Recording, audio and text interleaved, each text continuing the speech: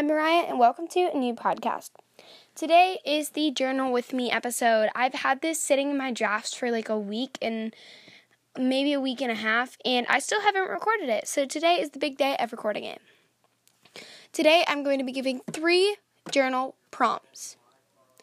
And then you have the option to either answer them or just listen to them and think about them.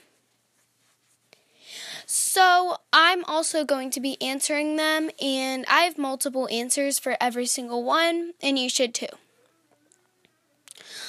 So with journal prompt number 1, it is, what are your biggest goals for the future? So think about it. What are your biggest goals for the future? What do you want to do? Who do you want to be? What do you want to accomplish? You can take a second to think about that. I answered this for my first one. My biggest goal is probably become a veterinarian.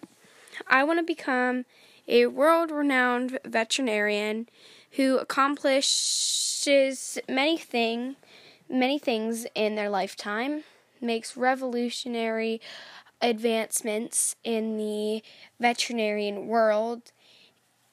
And my second goal is be successful, because including in being successful, that's being a veterinarian. Including in that's having children, raising them right, having a good husband, that's being successful. So for the second journal prompt, it is, what do you think are the best things about yourself? Your top 3. So basically, what do you like about yourself? What are the top 3 things that you like about yourself? Now this isn't like, haha, I'm pretty, I'm funny, I'm smart, I'm athletic, but you're stupid. It's more like, I think that I am smart. I humbly think that I am smart. That's what I mean. I'm so sorry. I actually had to pause. But the top 3 things I think about myself top 3 things I think are the best things about myself are, 1, I'm funny. I think I'm funny in some instances. I can get people to laugh and even die laughing. Not literally die, but metaphorically die. Second, I'm smart. I am pretty smart, especially for my age. I score very high on my state testing, and I have really good grades, and so yeah. And the third is, I give people compliments. I try to incorporate this into my day-to-day life. I could compliment someone's shirt or their mask because of COVID, or even just the way that their hair looks. But yeah, I give people compliments. I think that you should really incorporate that into your day too. So thirdly, think about your best friend. Why are they your best friend? So my best friend is probably Alyssa with Sarah. Obviously, that's just a fake name I'm giving them, and I'm not going to say their real name.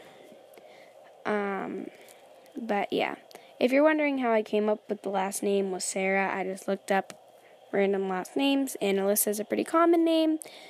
But yeah.